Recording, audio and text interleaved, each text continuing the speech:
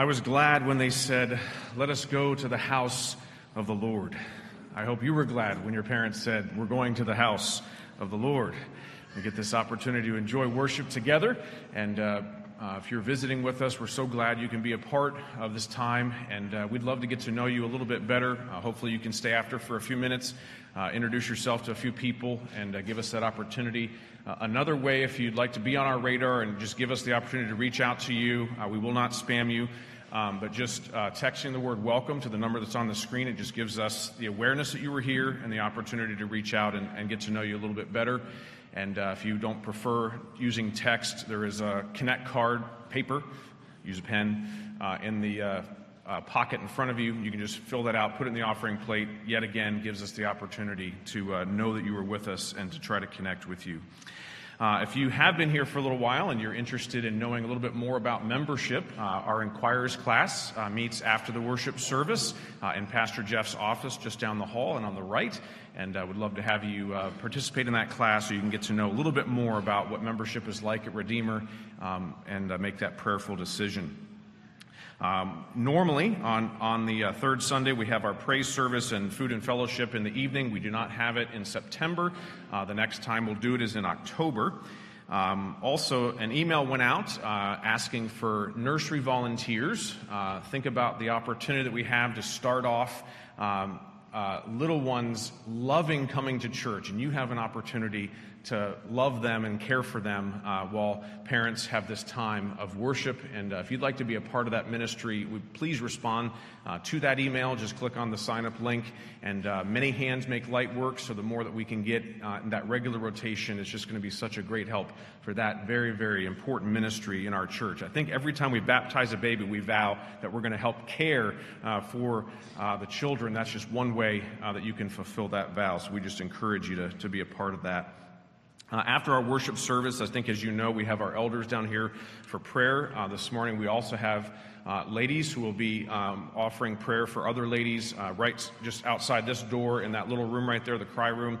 If you'd like to have a time of prayer, please take them up on that. They'd love to just come around you and lift up whatever burdens you have. Even if you don't want to say exactly what it is, you have people praying for you, and that is just a wonderful blessing to be in the house of prayer. So let's take this moment now and prepare our hearts as we come before our God.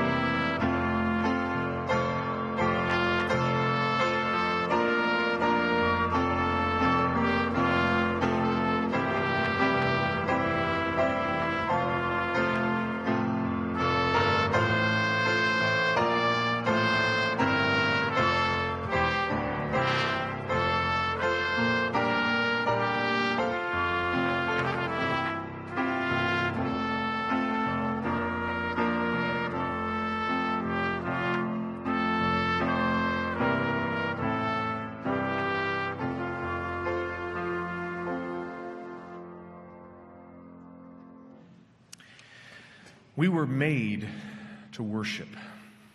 There is no more important thing that we can ever do in our lives. No greater priority but bringing praise to our God. Even if the only thing we had was our life and nothing else, God would be worthy of our praise. And yet, in His abundant grace, He has blessed us with all that we have, giving us His one and only Son, giving us his Spirit, and by his Spirit through faith, uniting us as one with Jesus, who himself is one with the Father. God gave us himself.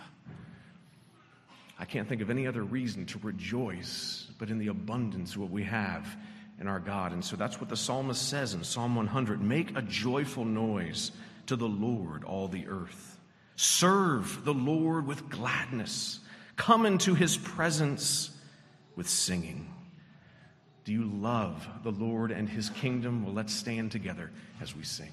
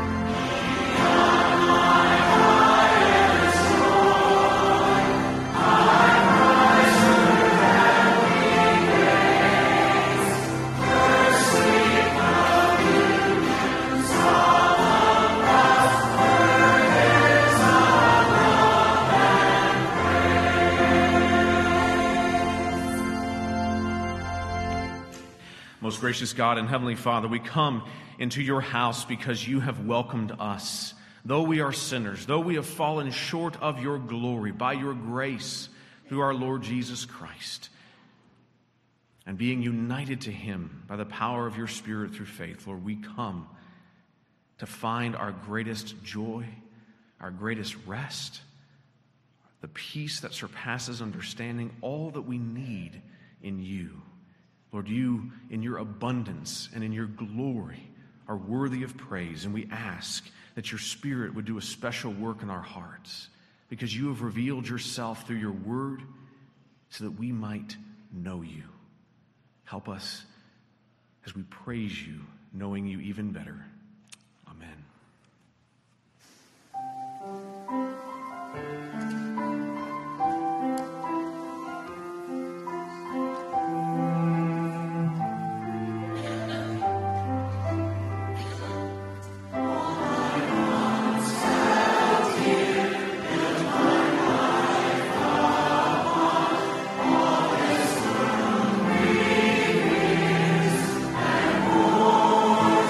To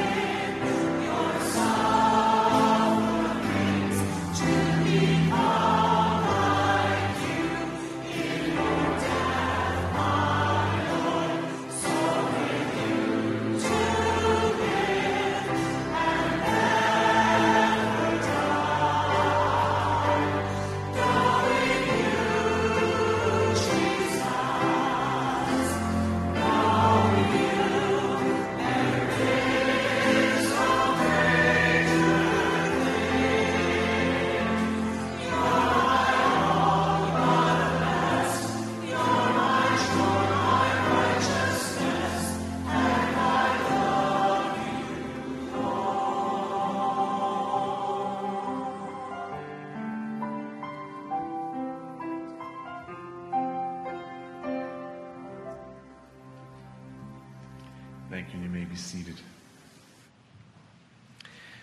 Well, as Jesus said, if you love me, then keep my commandments. And during this time of our reading of God's Word and of our confession of sin, we are going through our Ten Commandments series.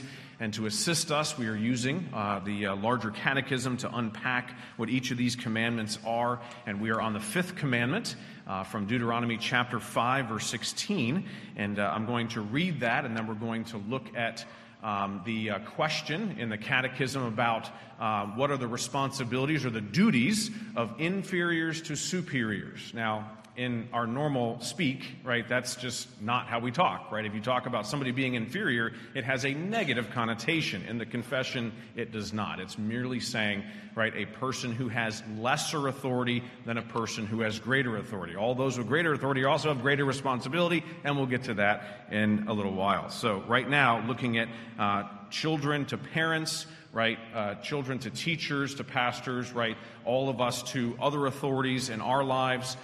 Every one of us are under authority, and so we, as the children of God, can come under that authority. And so let's hear God's word from Deuteronomy chapter 5. Honor your father and your mother, as the Lord your God commanded you, that your days may be long, and that it may go well with you in the land that the Lord your God is giving you. And so let us confess our faith together, answering this question: what is the honor that inferiors owe to their superiors?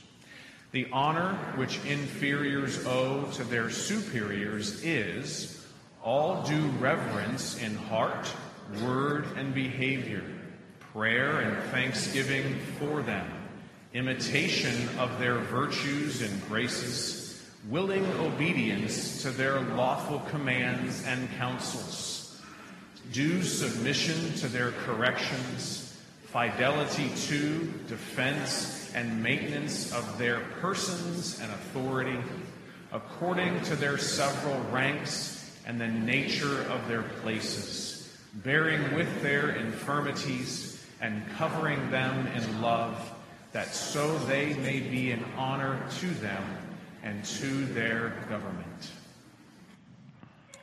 We know our rebellious nature, particularly when it comes to those over us in authority.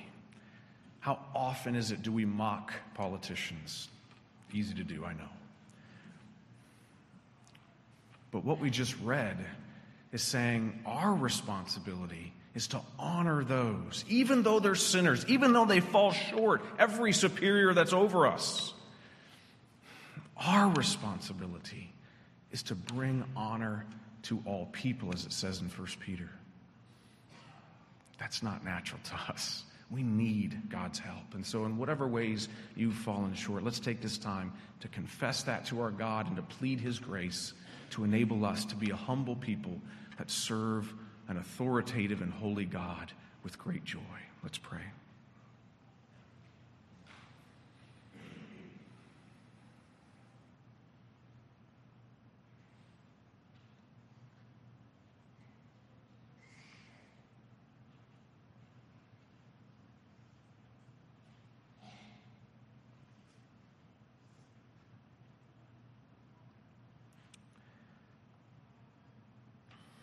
Father, you know our hearts. You know how quickly we can find fault in those who are over us in authority, and how we feel justified to not only not follow, but also mock them. And we ask your forgiveness for that.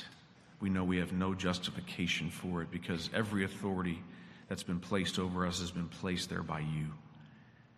And we ask for your mercy and for your help, that we can do our part to serve their needs, encourage them, do what we can to make their jobs easier, that they might serve with joy in whatever role they have in our lives. Father, help each of the children here to be able to respond to their parents, knowing that their parents have greater experience and wisdom than they do, and that they would just recognize the help that their parents can be to them and how much they love them. Lord, help us to know how much you love us, and that we would not balk at your authority, that your word would go forth in our hearts this day and that we would joyfully submit to your leadership because you are our God and our Heavenly Father. We pray it in Jesus' name. Amen. The Lord offers to us his assurance of pardon from Ephesians chapter 2, verse 13. But now, in Christ Jesus, you who once were far off have been brought near by the blood of Christ. We get to rejoice in his drawing near to us because he has promised to hold us fast. Let us stand and praise him for that.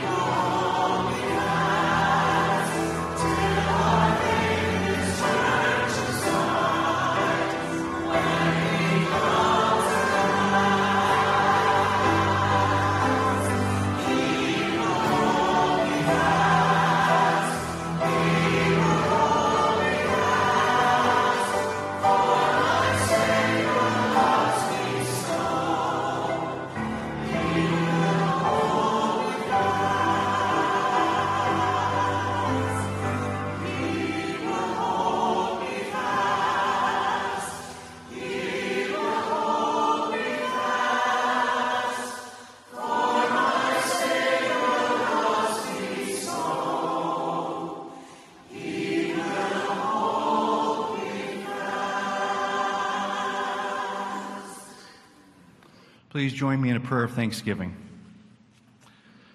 Many of us would acknowledge today that we are in troubled times. What is evil is called good, and what is good is called evil. Many of us cannot remember a time in our lifetime when culture was so void of morality and faith. However, spiritually, we may be in the most blessed time in history. If we were born in Moses' time, we would not have had the comfort of meditating on the Psalms. If we were born in Samuel's time, we would not have had the wisdom of reflecting on Proverbs.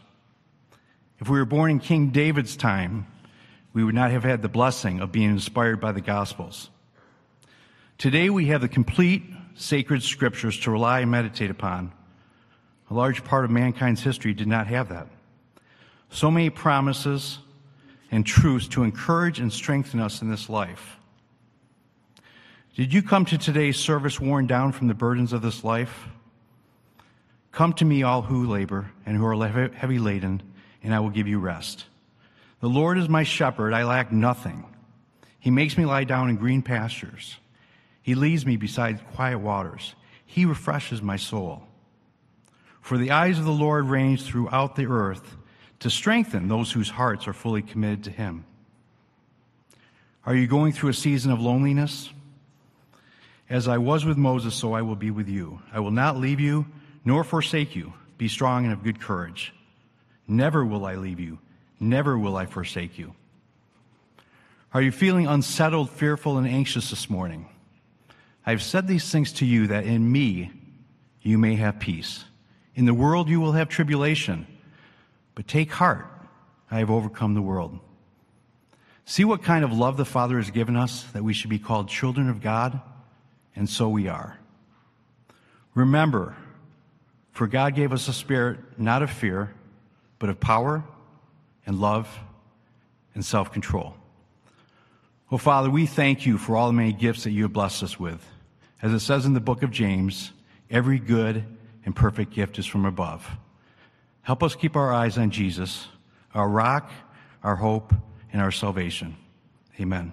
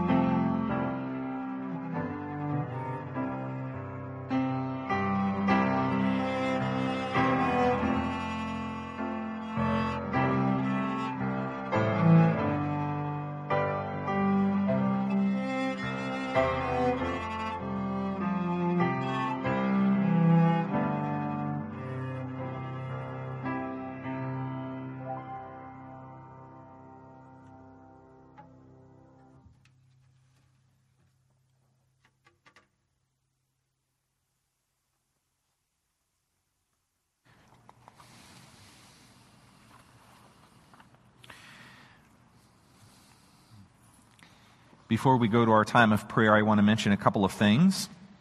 One is about our presbytery. If you don't know what our presbytery is, it's the regional group of churches that we belong to. We meet a number of times a year. Yesterday was one of those meetings. And so, since we're part of this regional group, I want to tell you just a few things about what we did. One of our functions is to examine new pastors. And there was a new pastor examined yesterday, Kyle Samford, and there will be an installation service for him soon. So the congregation that he is serving in Rockford, we're really thankful that the Lord has brought them a new pastor. And that's one of the things we really rejoice about together. There were also a couple of young men examined, what we call a faith and life exam. So they are studying in seminary. So we examine them and their commitment and their sense of call. So those are also joyful things to do. We also had a number of follow-up things from the trials that happened over the summer.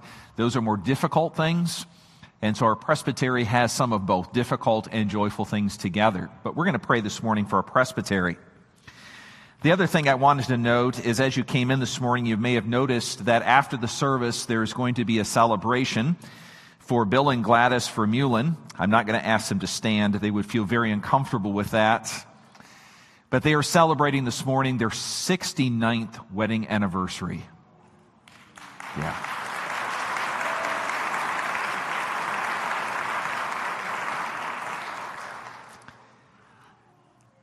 I've been married for far less than that. And those of you who are married know that marriage is joyful and sometimes very difficult. And without saying anything particular about the Vermeulens,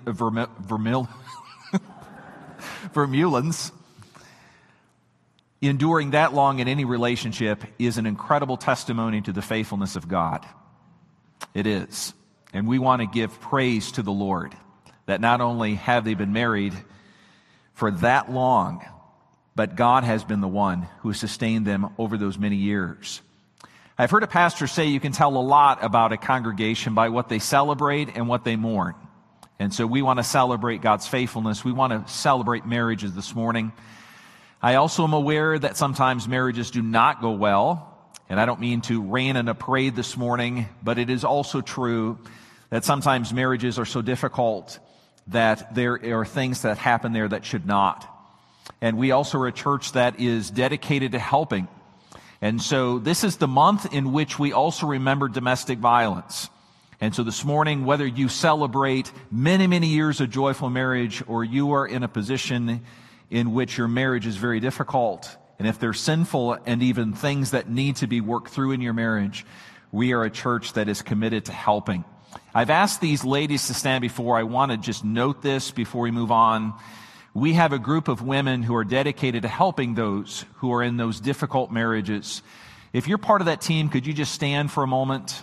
There's no more effective way that I know of for you to be identified and for them to see who you are. So just look at that of these women, see these women. If you need help, these are the women to go to. And we as a church are committed to helping. So you can sit down unless you'd like to stand longer.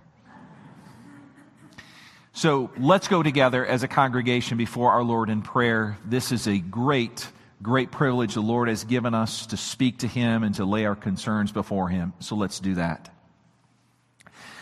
Our Father, your word says that when we come to you in Jesus' name, that we are like small children who are coming before you, and you long to hear our prayers. We know what it's like as parents to view our children. They come to us with humble requests, sometimes even things that don't make sense to us, or even things that we would say, those requests are not really what's good for you.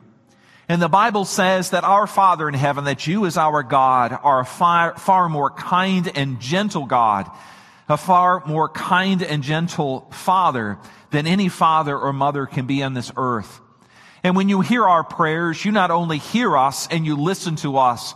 We believe this morning that as we are praying, our voices and the concerns of our hearts do not stop at the ceiling of this room, but they go to the very throne room of God Almighty.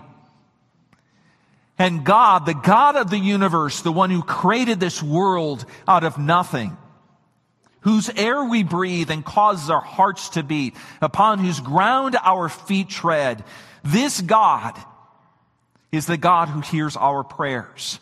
And Lord, we must confess that we do not feel worthy to speak to you. As we have already confessed, there have been times over this past week when we have not done what pleases you. Maybe it is, as we've confessed, in those areas in which we have owed obedience to others. Maybe it's to our parents. Maybe it is to the authorities over us. Maybe it's even to the spirit of our heart that we begrudge those who have more power and authority than we do. And maybe in this moment we feel so unworthy. It's not that we won't pray. It's just that we don't have much confidence that you're going to hear us. And so it is so critical for us to enter before you at all times, but especially now, knowing that we have a high priest in Jesus Christ who brings us before the God of the universe. And Lord, it is because of the mercy that belongs to your Son that we can pray with boldness. Not just asking, but asking with confidence. We pray this morning for our presbytery, for the regional group of churches in Michigan and the few in Ontario that we belong to. We've made a commitment together to hold each other accountable and to help each other as we do things of mutual interest.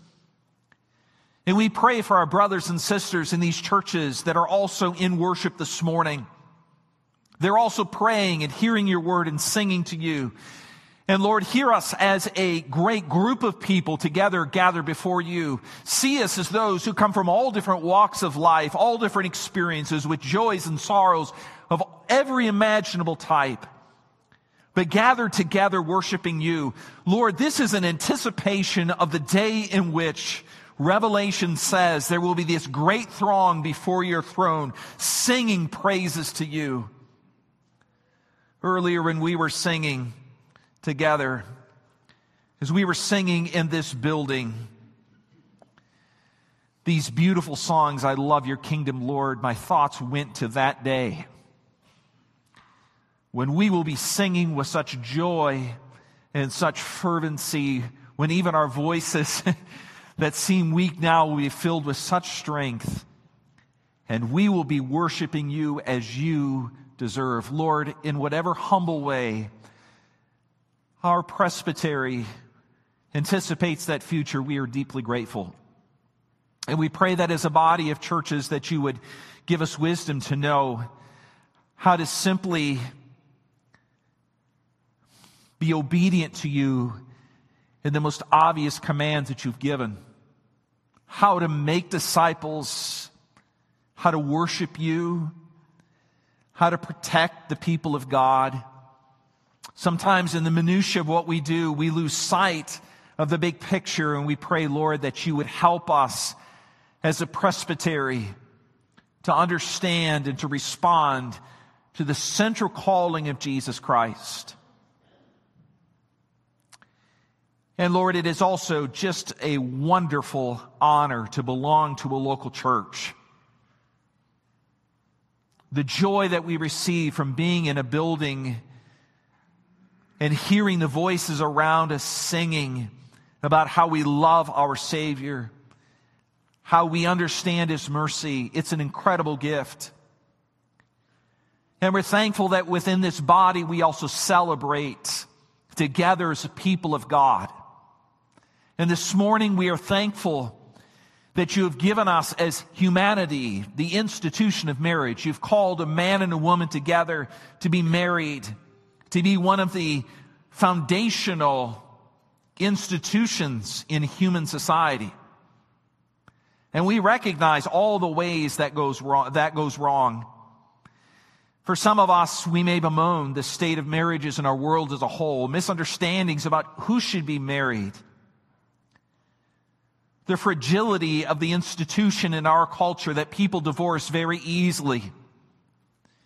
Maybe we bemoan a selfishness where we see people not wanting to get married because they can pursue their own interests. We can point out all those things around us, and Lord, we pray that you would keep us from developing a superiority. Instead, give us the humility to see that within the body of Christ, we also have a great responsibility to love those within our own homes. And in order for that to be true, we need your help, Lord. We are inherently selfish. We look at our partner and we say, why can't you just do what I want you to?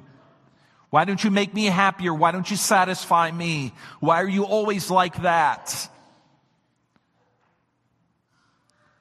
We pray that within the body of the church, that we would learn to love those around us by first loving those who are closest to us. And we praise and we're so thankful, Lord, for the great examples that we have been given within this body. For the Vermeulens and the 69 years of life that you've given them together. For the tremendous blessing they've been to others, to their family, to the church as a whole, to our particular congregation, but also the blessing that they've been to each other. The love that they show, the tenderness that they express to each other, the way they help each other.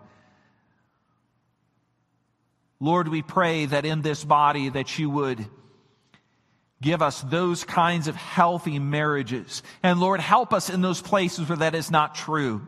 For those of us who suffer in difficult marriages, for those who suffer in difficult marriages to the point where something is tragically wrong, we pray that you give us a courage to reach out for help. For those places in which we just ignore those around us, give us sensitivity and kindness. Give us repentance.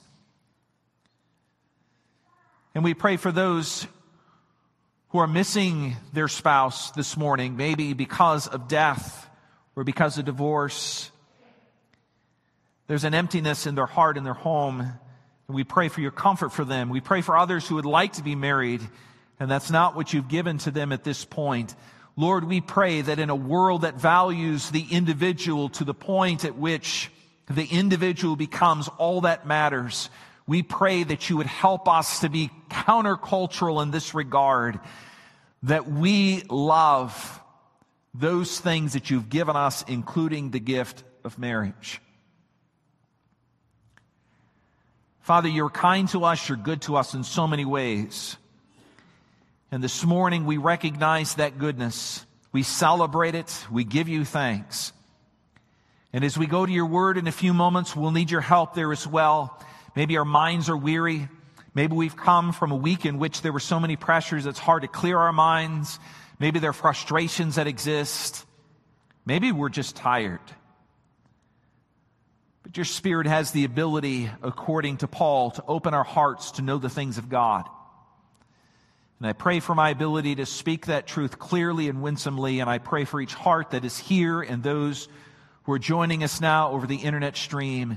Lord, your Spirit is not limited. He is the power of God himself. So, Lord, we ask humbly that you would do a great work in us as we ask these things in Jesus' name. Amen.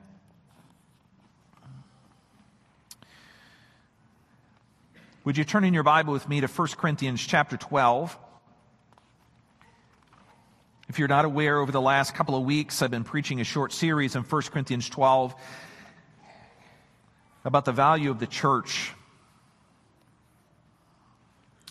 And this morning we'll be reading in our Bibles from verse 27 through chapter 13, verse 13.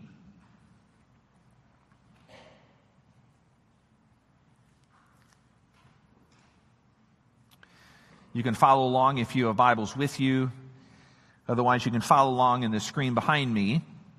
If you're here this morning and this is all new to you, what I'm about to do is explain to you a part of the Bible. The Bible, we believe, has been given to us by God himself. It is a book that is unlike any other book. It's infallible and inerrant. That means it's not going to deceive us or lead us astray. And because of that, we take a good portion of time to read it and understand it, not just because it's a book, but because we believe God speaks to us. He has spoken and he continues to speak to us through this word. 1 Corinthians chapter 12, verse 27. Now you are the body of Christ and individually members of it. And God has appointed in the church first apostles, second prophets, third teachers, then miracles, then gifts of healing, helping, administrating, and various kinds of tongues. Are all apostles? Are all prophets? Are all teachers? Do all work miracles? Do all possess gifts of healing? Do all speak with tongues? Do all interpret? but earnestly desire the higher gifts. And I will show you a still more excellent way. If I speak in the tongues of men and angels, but have not love, I am a noisy gong or a clanging cymbal. If I have a prophetic power and understand all mysteries and all knowledge, and if I have all faith so as to remove mountains, but have not love, I am nothing. If I give away all that I have and I deliver up my body to be burned, but have not love, I gain nothing. Love is patient and kind. Love does not envy or boast. It is not arrogant or rude. It does not insist on its own way. It is not irritable or resentful. It does not rejoice in wrongdoing, but rejoices with the truth. Love bears all things, believes all things, hopes all things, endures all things. Love never ends. As for prophecies, they will pass away. As for tongues, they will cease. As for knowledge, it will pass away, for we all know in part and we prophesy in part. But when the perfect comes, the partial will pass away. When I was a child, I spoke like a child. I thought like a child. I reasoned like a child. When I became a man, I gave up childish ways. For now we see in a mirror dimly, but then face to face. Now I know in part, then I shall know fully, even as I have been fully known. Now faith, hope, and love abide, these three. But the greatest of these is love. This is God's word. This is the last sermon, as I said, on the importance of the church. And I'm about to tell you a story about a young man, and I've asked his permission to tell you the story, otherwise I wouldn't. He showed up at our door. I think it was a Saturday afternoon. We lived in a rural community right next to Highway 69 in a small Iowa town. It wasn't unusual for people to stop because on this piece of property there were three things: the church building, the graveyard, and the parsonage. And people driving by, if they needed something, would stop fairly regularly to ask the question, "Can you help me, Pastor, with some gas money? I really could use some grocery money. Is there anything you can do to help fix my car?" It wasn't unusual at all, and as a church, we did our best to try to help. So when Jimmy showed up, my initial thought was, here's a young man who needs help, and I opened the door rather begrudgingly. But when Jimmy spoke, he asked me this question. He said, "Are you a Reformed church?" I said, "Yes." That's an unusual question. He said, "There was a guy down the road who told me this is a Reformed church, and I wanted to come and talk to you." So we chatted for a little bit, and I thought he was just an interested guy. It turns out he was very interested. The Lord had been doing a great work in his heart. And literally from that moment on, he showed up with his wife and his children every Sunday.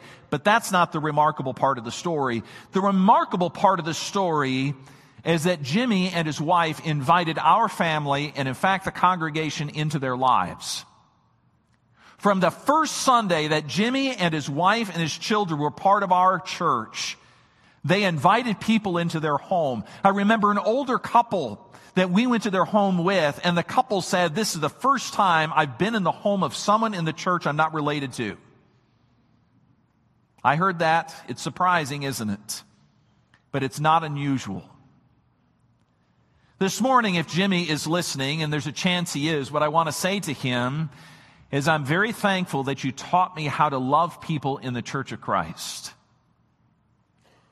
And the reason I'm thankful for that is because the third thing that 1 Corinthians 12 tells us about the value of the church, the reason why you should value the church, is because the church is the place in which you can be loved.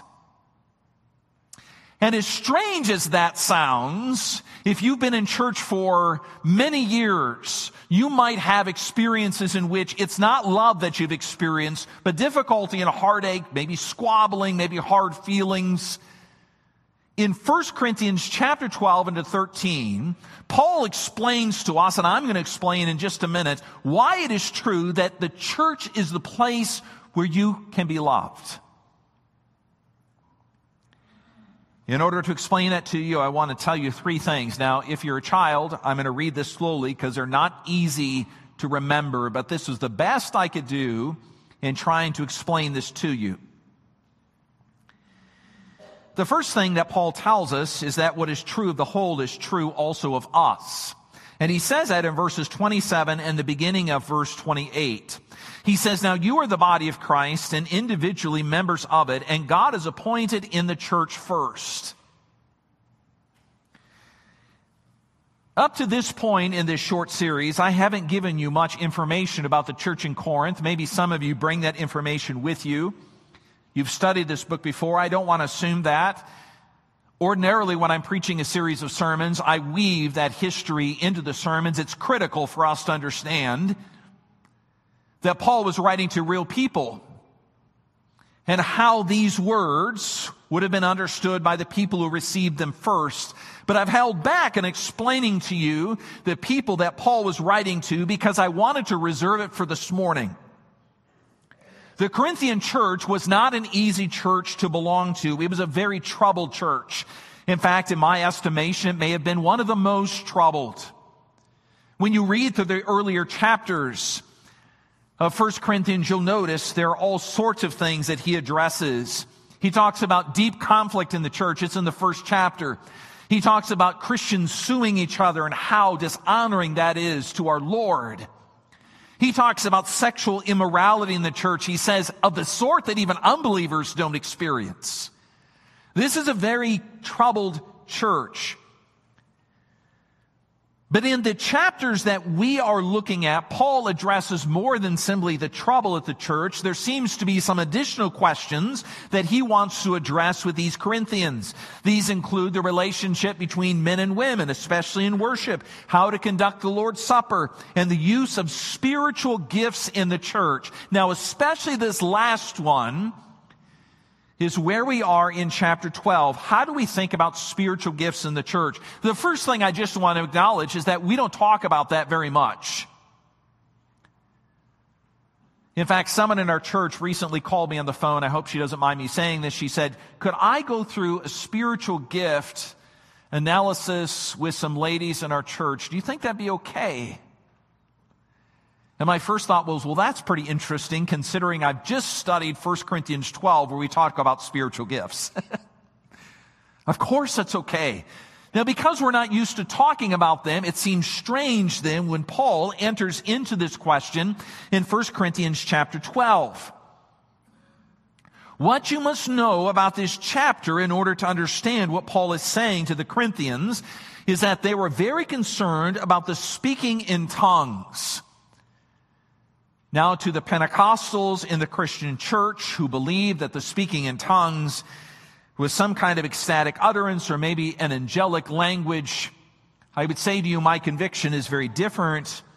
That is, it probably was ordinary human languages that God equipped people to speak in order to spread the gospel. You can see that in Acts chapter 2. But whatever you think about the speaking in tongues, what was true in the Corinthian church is that it was valued, it seems, as the spiritual gift to have. And because of this desire for that spiritual gift, Paul places great emphasis on the importance and the role of the church as a whole. Now, I realize I'm belaboring this a bit, and I'm doing that intentionally because I want you to see that chapter 12 is about how gifts function within the church as a whole, or even more generally, how we fit into the church as a whole. And I've said it before previous weeks, but I want to say it again because it is such an important part of this chapter. One of Paul's burdens is to say to us over and over, the church consists of the various members, that is, the various parts of the church, the people of the church, and there are no extra parts in the church. There is no one who has a great gift that makes that person the super member, and the rest of us are relegated to, well, we just sort of belong, but we don't really matter. No, Paul says, no, we all belong together. You see that again in the verses I just read. He says, now you are the body of Christ and individually members of it. He is saying again to you this morning that to belong to the body of Jesus Christ means you're an integral part of who we are. You're not extra. You're not a part that just shows up occasionally. No, to be a healthy member of a church means we're integrated. We belong together. We have joy with those who have joy. We weep with those who weep. And we do so because we belong. This is us. This is who God has given us together. Now, if I failed to say this strongly enough before, I want to say it now. And maybe this is something, if you're taking notes, you might want to write down, because I have it italicized in my notes. If Paul is working so hard to convince us of our role in the church, there's a reason for it. And as the church is critically important. In fact, important enough for you to invest your life and your energy in. It's not just a place like any other place. No, Paul is telling us, as the Bible seeks to convince us, that the church of Jesus Christ is critically important in the way in which God is working in His world. In fact, critical enough that for me to call you to invest your time and your energy in the church is not my desire just for the church to function well. This is the call of Jesus Christ to you. Now you might wonder, how in the world could I make that point so powerfully? I want to point out something that Paul is doing in verses 27 and the beginning of 28. It's kind of a minor point, but I think it is significant in the way Paul speaks. In verse 27 and 28, Paul uses the word church, I think, in two different ways. It is clear in verse 27 that Paul, at the beginning, is emphasizing to the people of Corinth that they belong in their church. That is the local congregation, the place that they belong. He says, you are the body of Christ and members of it individually. But then in verse 28, he goes on to say, and God has also appointed in the church.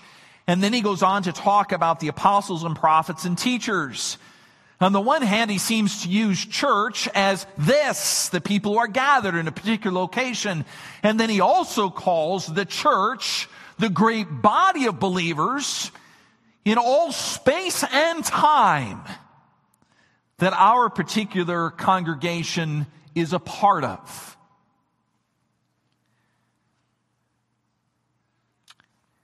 Now, the reason I'm emphasizing that is because I want you to hear that what Paul says to the church generally also applies to us. That when the Bible speaks about the church being entrusted with the gospel of Jesus Christ, it is not just the church generally, it is this church that is entrusted with the gospel. There is no other organization in the world to which the gospel of Jesus Christ and its spread has been entrusted. It is the church who has been given the precious news of grace in Jesus Christ. And Jesus said to his disciples before he ascended, and through his disciples to the church, go and make disciples, baptizing them and teaching them everything that I have commanded you, and go to the ends of the world to do it. This is the central calling of the church, to bring worship to our God by making disciples of those who have wandered far from Him. That's why the Big C Church exists, and that's why Redeemer Church exists. If you're part of the Inquirers class after this morning's service, you're going to note that we're going to start our second meeting by me explaining to you why Redeemer exists. And I can just tell you, it's not because there were people who thought, hey, there's not a church that exactly like we like it, so we should start one so that we have our own church. No, Redeemer exists in this time and place Because there are people who do not know Jesus Christ. Maybe you're among them. And those who are here, we need to grow and mature into likeness of Christ. That's why we exist. And that purpose, that the gospel of Jesus Christ would go out and transform human beings and transform families and communities and eventually the world, so that when Jesus Christ comes back, he receives to himself a bride who's gloriously prepared. That is the calling of the church. And here's the beautiful news for you. You've been called into that. If I can just step away from the passage for a moment, I know that some of you come here and you feel like your life really doesn't have a lot of meaning. Maybe you go to work every day and you put in the time, you punch the clock, you go home, you feel like, okay, what did I really do? Maybe what I'm doing is providing for myself, and perhaps if you're married, children, I'm providing for my family. That's what I'm doing, providing for them. And then you come home and you walk through the door, and if I could just tell you this, I don't mean to be too funny, they don't appreciate all that you do for them. So rather than finding some great sense of fulfillment and look how hard I'm working, instead there are demands and requests. And you think to yourself, why am I doing this? What is my purpose in life? Why am I here? Maybe that resonates with you, maybe not.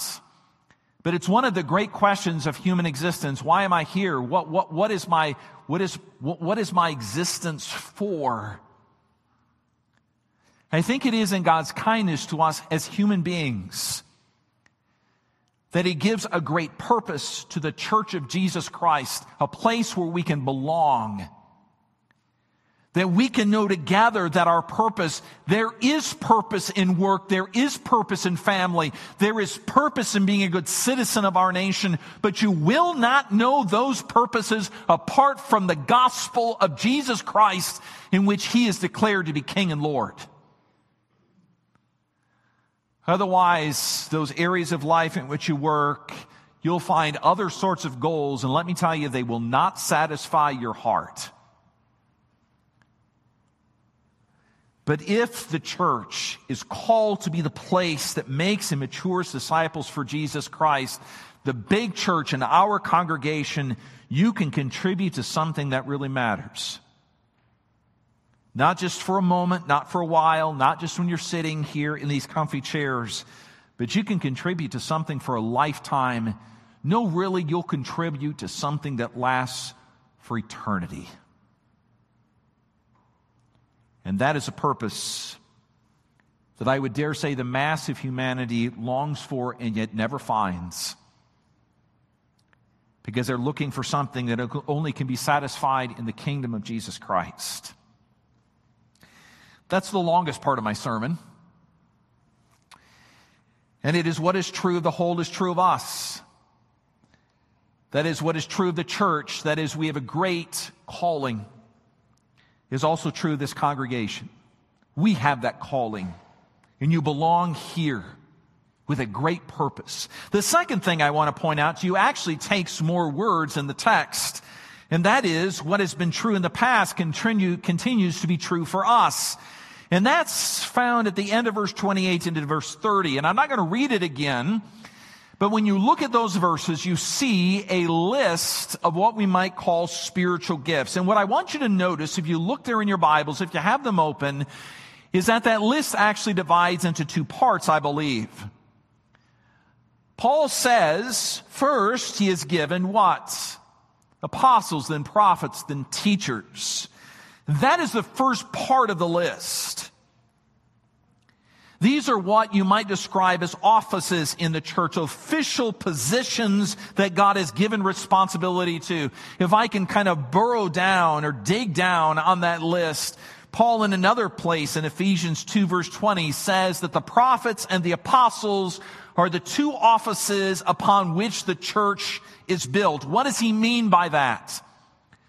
What he means by that is historically, it is through these two offices that the word of Christ came to us. Christ formed the church through the word of the apostles and the prophets. In the Old Testament, the prophets called the people to look forward to Jesus Christ. He built their appetite for him so that when the Messiah came, they were ready. They wanted to receive him. They could say like John the Baptist, "There's the Lamb of God who takes away the sin of the world." What did the apostles do? The apostles walked with Jesus and explained to us what it means for Jesus to have entered the world. These apostles and prophets gave us original revelation. And once that revelation was complete, those offices no longer exist. But then Paul adds to the apostles and prophets, he says, teachers. And I have to tell you that in my estimation, at least from my position this morning speaking to you, I'm very happy for this office.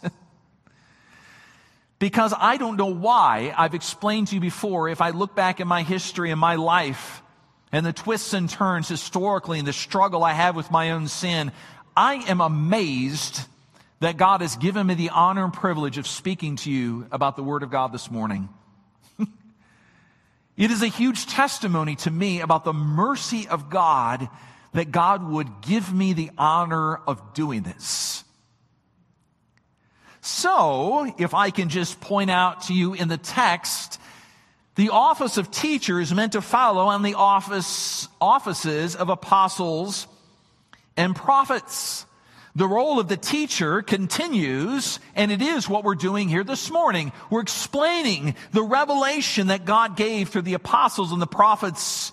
And I continue to explain that revelation to you. I'm not here this morning to give you some nice reflections on my life and how for you to be a better person and what it means for us to do good things for our community. I want you to be nicer. We should do good things for our community. But at the very core of what the church is the revelation that comes in the Scripture, the Bible, about who Jesus is and what he does to form the church. So here I am, as I said, speaking to you, Lord willing, fulfilling the office that continues in the church today. And because he begins with this list, I just want to point out to you a temptation that may very quickly follow. Because I'm up here speaking and you're there listening, you might get the impression that the most important office in the church is the office of teacher. Or maybe I'll go even a step further and I'll say the office of teacher is the only office that matters in the church. And if that's your conviction, then I want to show you the second list. Because that is entirely opposed to what Paul has been telling the Corinthians in this chapter. There's a second list, and this one I'm going to read for you. He says, then miracles, gifts of healing, helping, administrating in various kinds of tongues. And then he asks a series of rhetorical questions. Are all apostles? What does he mean for us to answer? No. Are all prophets? No. Are all teachers? No. Do all work miracles? No. Do all possess the gifts of healing? No. Do all speak in tongues? No. Do all interpret? No. What he is saying is that this list of gifts that exists beyond the gift of preaching and teaching, these gifts also belong to the church. And in my estimation, he is not providing an exhaustive list, but a sample of the gifts that belong to the church in order to make this point to you. Even if you're not the preacher, you are critically important to the church. You also have been equipped by God maybe differently than I have. I think I've said it a number of times. I'm going to say it again. I am so thankful for the gift of administration that exists in our church. I do not think I could be a pastor in this church without the administrator who sits behind the desk and greets you cheerfully when you show up. I don't think it would be possible for me to function within the church without the gift of helping. There are people in this body who have dedicated their lives to helping other people. How in the world, as a pastor, could the church be cared for? How would that be possible for me without the help of others within the body? It would be impossible. I'd be preaching to people who are perpetually wounded. And while the message of Jesus Christ is foundational, and I am joyful to preach it to you, without the gifts of the church as a whole, the church will never mature. Paul says that in another place. The church grows up when every part does its parts. As absolutely critical as it is for the gospel of Jesus Christ to be preached from this pulpit Sunday after Sunday, it is also critical that the gospel transforms this body into a group of people who use their gifts for the assistance of others. Otherwise, it will be impossible for this church to grow up and be healthy. It will not happen. You will come here and hear nice sermons, and you'll leave this place smiling and saying, fine, but there will be very little real discipleship that occurs. And so I say to you again, you should contribute to the thing that matters, the Church of Jesus Christ. But I add to it this, in a way that you are able. And you are able. You really are. No matter who you are and how much you think it is unlikely that you're able to contribute, I will tell you, because the Scripture says you have a way to contribute. You really do. Which brings me to the third thing that I'm going to say to you this morning, and this is going to be brief, but it's really the punch of the passage. The majority of this passage that we read starts at verse 31, where Paul says, but earnestly desire the higher gifts. I'm not entirely sure that's the way it ought to be translated. I think more accurately it says, but you should desire the greater gift. And then in chapter 13, he goes on to tell you what the greater gift or the more excellent way is. And here I'm not going to be clever at all. I just want to tell you what Paul says. And that is, it is possible to use the gifts of the church, for you to use gifts in your church, whatever you've been given to do, but to use them very wrongly. You can use your gifts of helping or administrating or even the gift of preaching, but to use it in an entirely wrong way. It becomes simply a matter of function. I'm supposed to do it, so I will. But if the use of gifts is divorced from a love that we have that comes from Christ and flows to each other, the gifts, instead of helping each other and encouraging growth in discipleship, will instead come to harm the body of Jesus Christ.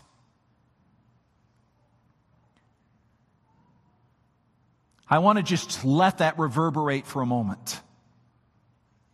If I do not have a love for you as a preacher of the gospel, I can put together very technically sound sermons, and God is able to use those sermons. I'm sure He can.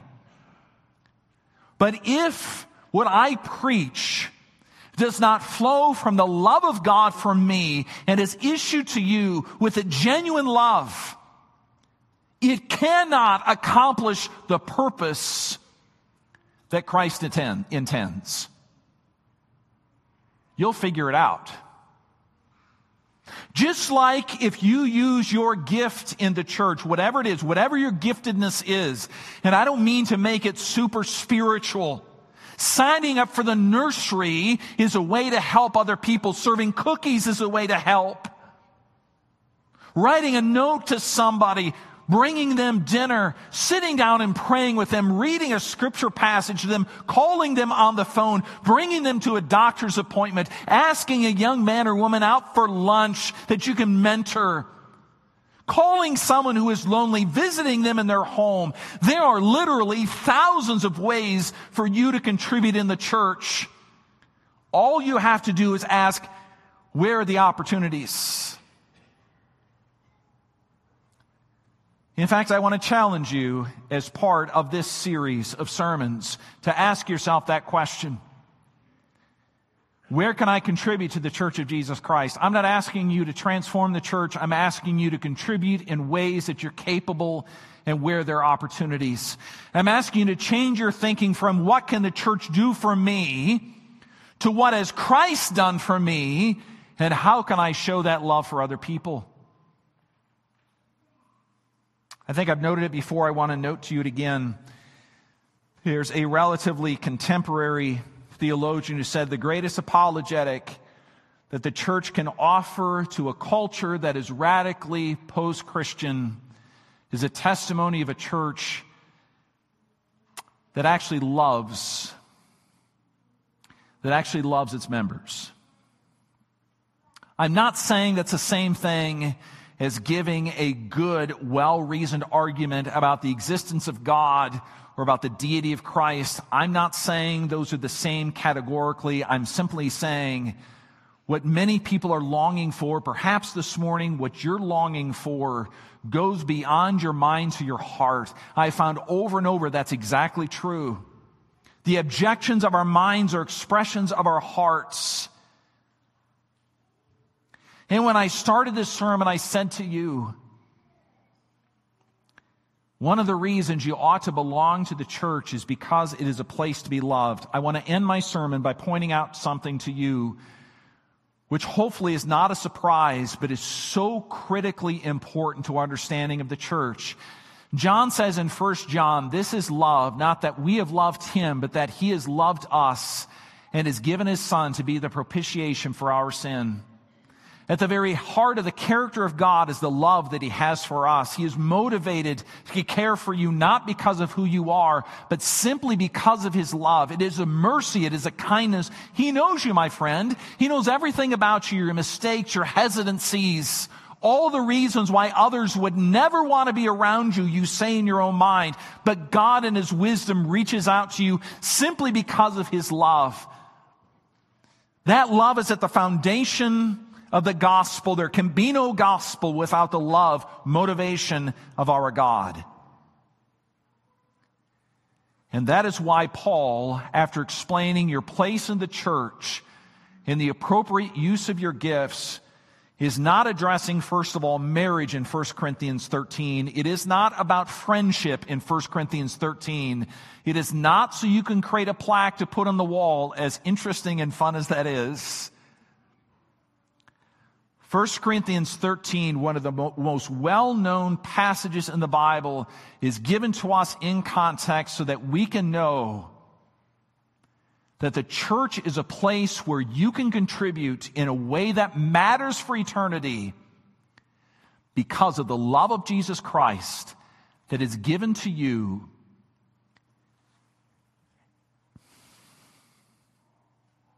and is expressed within the church. I pray this morning, if you came into this building wondering what the church is about, or maybe if I can even speak long term, your life, even if you've been in church many, many years and you've wondered, why do I keep going? It's a pattern of life. It's just something I do.